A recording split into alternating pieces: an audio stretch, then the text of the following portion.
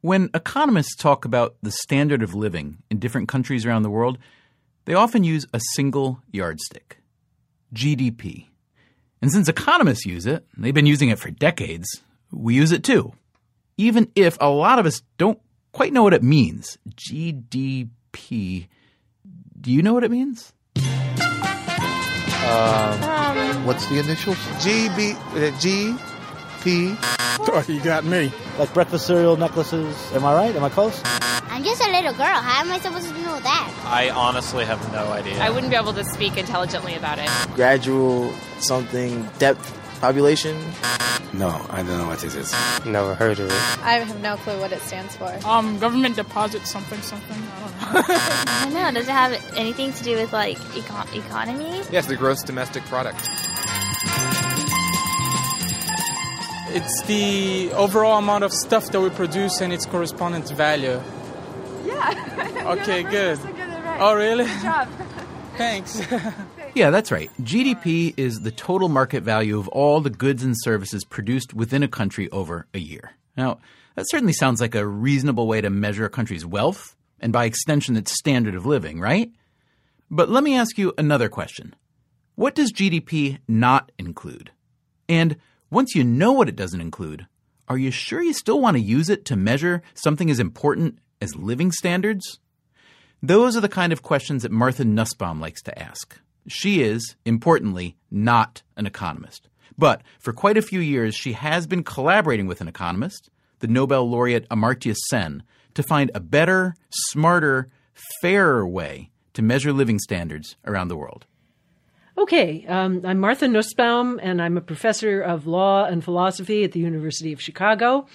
And so I teach courses on social justice and sometimes law, but I recently wrote a book about development economics and a kind of philosophical criticism of standard models of development economics, and it's called Creating Capabilities, the Human Development Approach. Okay, and if you had to give yourself a one-word title description of what you are, what you do, what is it philosopher? What is the one word?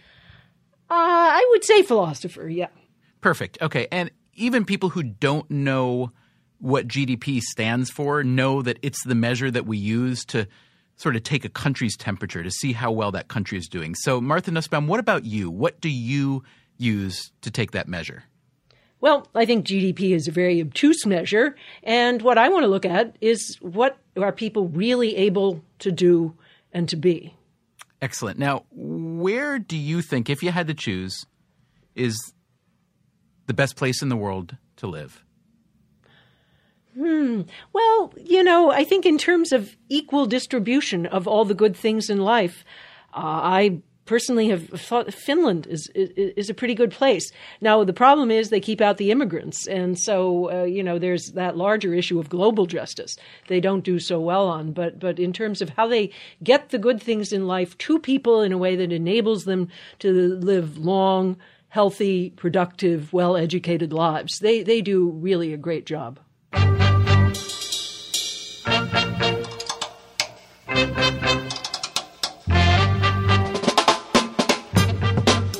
From WNYC and American Public Media, this is Freakonomics Radio, a podcast about the hidden side of everything.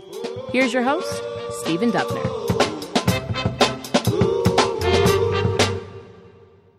Here's why Martha Nussbaum doesn't think GDP is all that helpful in learning how people in different countries are really doing, how they really feel about their lives and their children's lives. Okay. Well, the first thing is, even if you were absolutely determined to have just one number, it wouldn't be the best single number. Average household income would be a much more pertinent number because that's a number about how much money is staying there, doing things for people in that country. The problem with GDP is that the profits of foreign investment often go out of the country, back to the investing country. And so GDP doesn't even tell us what's happening for those people in that country. Now, then, though, there are some more serious problems. Distribution. We want to know how people at the top are doing and how people at the bottom are doing and what levels of equality that society has attained. GDP is an average, so it doesn't tell us whether there's a large number of people who have very miserable lives. In the days when that was used as the main measure, South Africa under apartheid did very well in the development tables because there was a lot of stuff around there in South Africa, but never mind that it didn't go to enrich the lives of a vast majority of the people there. And then third thing is that if we think about the different things that are involved in a human being having a good life, those things are plural. There are things like health, education, the quality of race relations. So think about South Africa. All those things are huge, and they were part of the apartheid system. There was the inequalities in health and education. Now, it turns out that GDP is not very highly correlated with some of those important things. There's a lot of empirical work by now that's been done on whether improving GDP translates into improvements in health and education. And it turns out that it actually doesn't, in the absence of direct government action focusing on those things. So it's just not a very good proxy for a lot of things that are very important to people. So you're basically saying, wait a minute. For decades, we've gotten it wrong. We've relied primarily on economists who use primarily this one big measurement tool of GDP, and it just doesn't really and that produces all kinds of negative consequences, including a worship of this metric that just isn't really very valuable for a lot of people, and it doesn't reflect people's true happiness. And you're saying we need to do something very, very different, and you prescribe what's called the capability approach. So in a nutshell, what is it? What is the capability approach? Well, the capabilities approach holds that the key question to ask when comparing societies and assessing them for their basic decency or justice is, what is each person able to do and to be? So in other words, this approach takes each person as an end, as a goal of the development process, asking not just about totals or averages, but about the opportunities available to each person. And it is focused on choice or freedom. So the goal is capability or opportunity, not actually having the government dragoon you into behaving in a certain way. In what I think of as the mission statement, you write that the key question is, what is each person able to do and to be? And within that aim, you focus on a number of important pieces of framing to be done. So a focus on freedom and choice, pluralist values, attacking social injustice and inequality, and that the government must enact all of the above. Now, a lot of this doesn't sound too different really from what Milton Friedman has written, which would not be the first person that came to mind when I started to read your book. I'm curious to know what you think of Friedman and how what you have written fits into what most people have come to think of as the Chicago School of economic freedom to choose. Well, of course, I have all these debates with these Chicago School economists all the time. And my colleague Richard Epstein likes to say that we agree about ends totally and we disagree about means. Now, I think that might be a little too simple, but I think he's got a lot right. That is to say, Richard just thinks the government doesn't do a very good job at achieving the things that he and I both want, and therefore we should rely on the market to produce a lot of these things. But I think there's more disagreement than he thinks there is because of the role of law. I mean, I really do think that constitutional law and then other aspects of law play a big role in making these opportunities real for people, and that we wouldn't have the religious freedom that we have in the U.S. today if there wasn't a First Amendment and it wasn't enforced through the courts and freedom of speech and so on. And then I think that we wouldn't have meaningful equality and an end to discrimination without law taking a very active hand. Now, Richard has, of course, written a whole book saying that he thinks that the market would solve problems of discrimination. I think that's not realistic. I think people are motivated by hatred and disgust with other people, and there are a lot of bad motives. My other main area that I work in as a philosopher is the emotions, and I think that the Chicago School's big failing is not having a rich enough and deep enough account of human nature and the human emotions. They leave out certain very bad motives that interfere with the competitive market process, and then they also don't give people enough credit for altruism and compassion and so on. So I think that's my main beef with the Chicago School. This is a song about being happy. That's right. It's the Happy, Happy, Joy, Joy song. Coming up, rating countries on a different scale called the Human Development Index. And the philosopher sings, too. Happy, happy, joy, joy, happy, happy, joy, joy. Happy, happy, joy, joy, happy, happy, joy, joy. Happy, happy, joy, joy, happy, happy, joy, joy. Happy, happy, joy, joy, joy.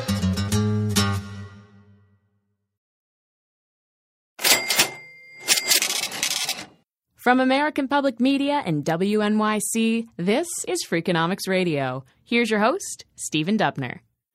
Martha Nussbaum is the author of a new book called Creating Capabilities, The Human Development Approach. She's a philosopher who teaches law at the University of Chicago, although, interestingly, she's not a lawyer. Nussbaum has worked closely with the development economist Amartya Sen on something called the Capabilities Approach. I asked her about the Human Development Index, which is meant to be a more robust yardstick than GDP at measuring welfare around the world. Okay, well, the Human Development Index, which is always on page 1 of the Human Development Reports of the United Nations Development Program, is a weighted average that factors in GDP, health, and education. There's a mathematical formula that's very complicated, that's been much disputed, and so on. And nations are then ranked. Approximately 180 nations are ranked in accordance with their achievement on this metric. But then what happens next in the reports, which are often very long, is that then there are other measures that are introduced. Then we see what happens when you would adjust it for gender. We see what happens when you focus particularly on the situation of the poorest. And then finally we break it down. We don't just stop with a single number, but we say, well, let's now look at the health data in themselves. Where are the problems? There's an infant mortality problem, a maternal mortality problem.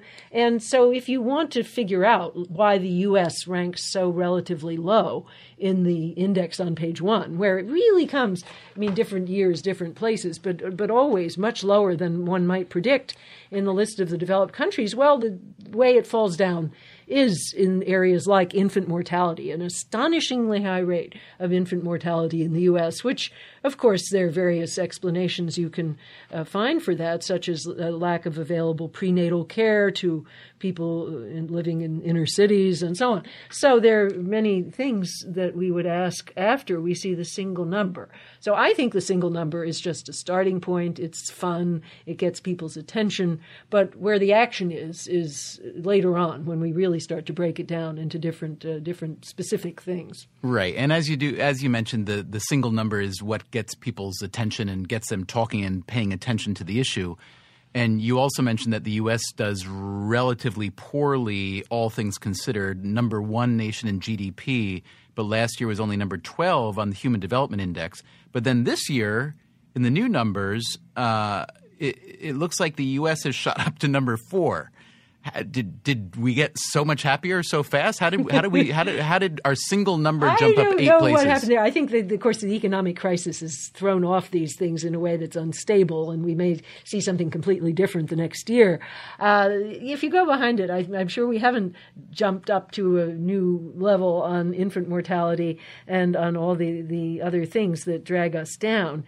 So I think it may be a result of a lot of nations cutting back on health and education because of their economic problems or whatever, but we would have to deconstruct it before we would be sure we had the answer to that.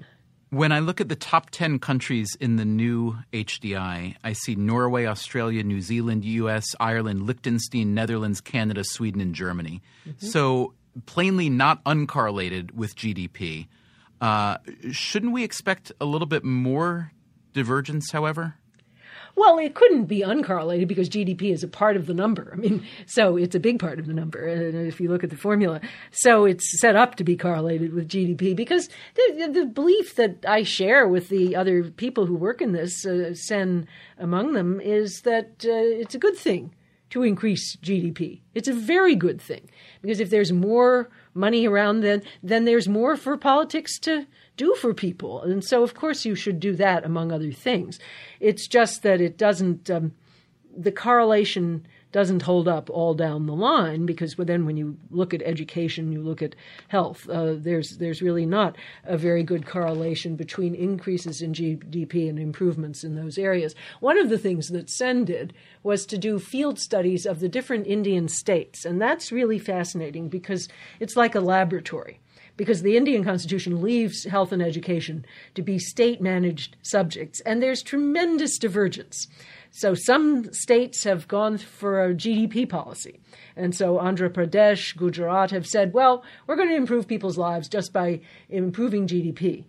And you can look and ask, well, did the lives improve? And the answer is, well, some lives, but not others. And certainly rural poverty has not been touched, and literacy rates have not risen. And so then you look at other states, like Kerala particularly, which for a long time has had the idea that we really must focus on literacy. And what we want is that every single person should be literate, and we want an adequate public system of healthcare, which is basically something that no other Indian state has. Well, the health achievements of Kerala as a state, and it's a very poor state in India, are the same as those of Harlem in New York. Now, that's really shocking when you think of it. It's that a very poor Indian state should be at the level of a part of the U.S., which is so much higher, just incomparably higher in GDP. Well, how did they do that? They did it by distribution, by making sure that healthcare facilities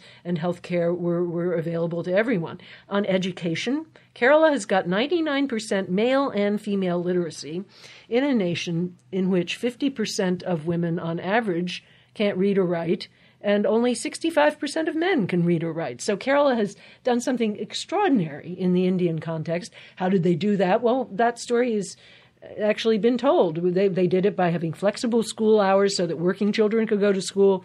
They did it by serving a nutritious midday meal in the school so that parents wanted to send their children to school rather than having them work because it was better for the family income. And actually, the Supreme Court of India by now has ordered all schools in the whole nation to serve that midday meal with 350 calories and 18 grams of protein. So that's judicial activism for you. But so that's the kind of thing that makes us think that these are important differences, that GDP does not deliver these other good things. In fact, Kerala did very little for GDP. In fact, they should be criticized for that. They've allowed labor to drive up wages so high that the labor market has fled to other states. And so that's something that they should be criticized for. But on the other hand, it's clear that the states that have done better with GDP have not done better on the things that Kerala does well.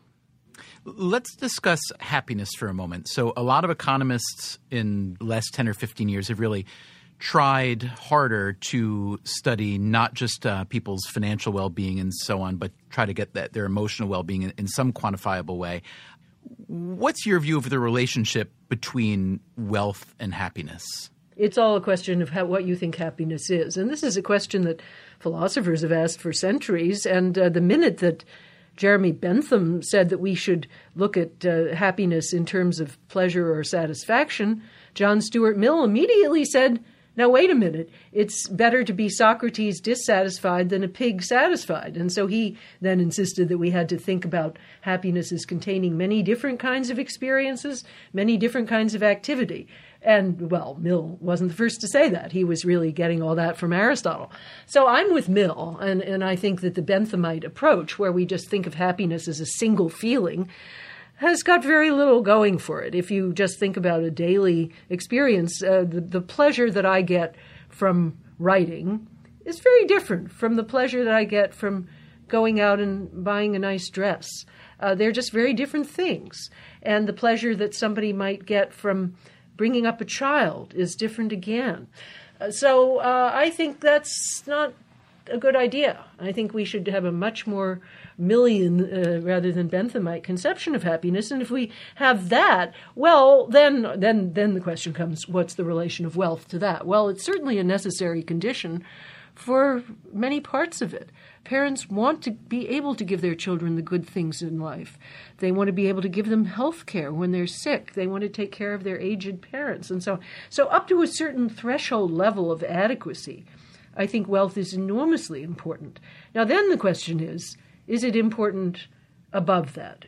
Are luxury goods important? Now, it's clear that people are envious, that they do feel dissatisfaction when someone else has a better car than they do or a better house. But that's different from feeling an urgent need for things of basic human importance. And so what I try to say is that we should ask, what is a life that's worthy of human dignity? Very good. So I realize I've taken up all your time, but just in the last couple minutes, if I may, I understand you sing, yes? Yes, I do. You sing every night, every day? I try to sing every day, yeah. I try to sing at least, 45 minutes, an hour every day. I see. And what about just at home when you're alone puttering around at home? Are you singing? Oh, sure. No, that's where I do my practicing. And I'm always working on a couple of things and, classical music. And I work on either Handel and Mozart are great favorites, but I'm now working on actually some things from Massenet's Werther.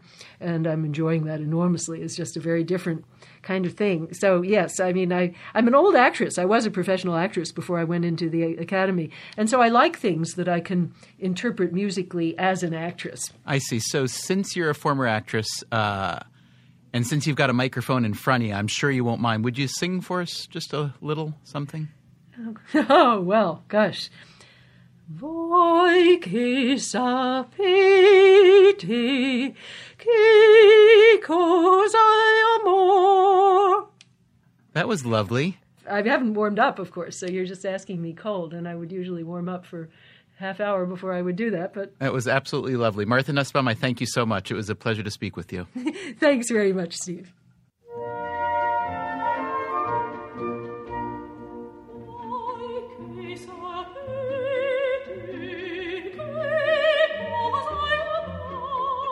Freakonomics Radio is a co-production of WNYC, American Public Media, and Dubner Productions. This episode was produced by Susie Lechtenberg and mixed by David Herman. Our staff includes Chris Neary, Colin Campbell, and Beret Lamb. Subscribe to this podcast on iTunes, and you'll get the next episode in your sleep. You can find more audio at Freakonomicsradio.com.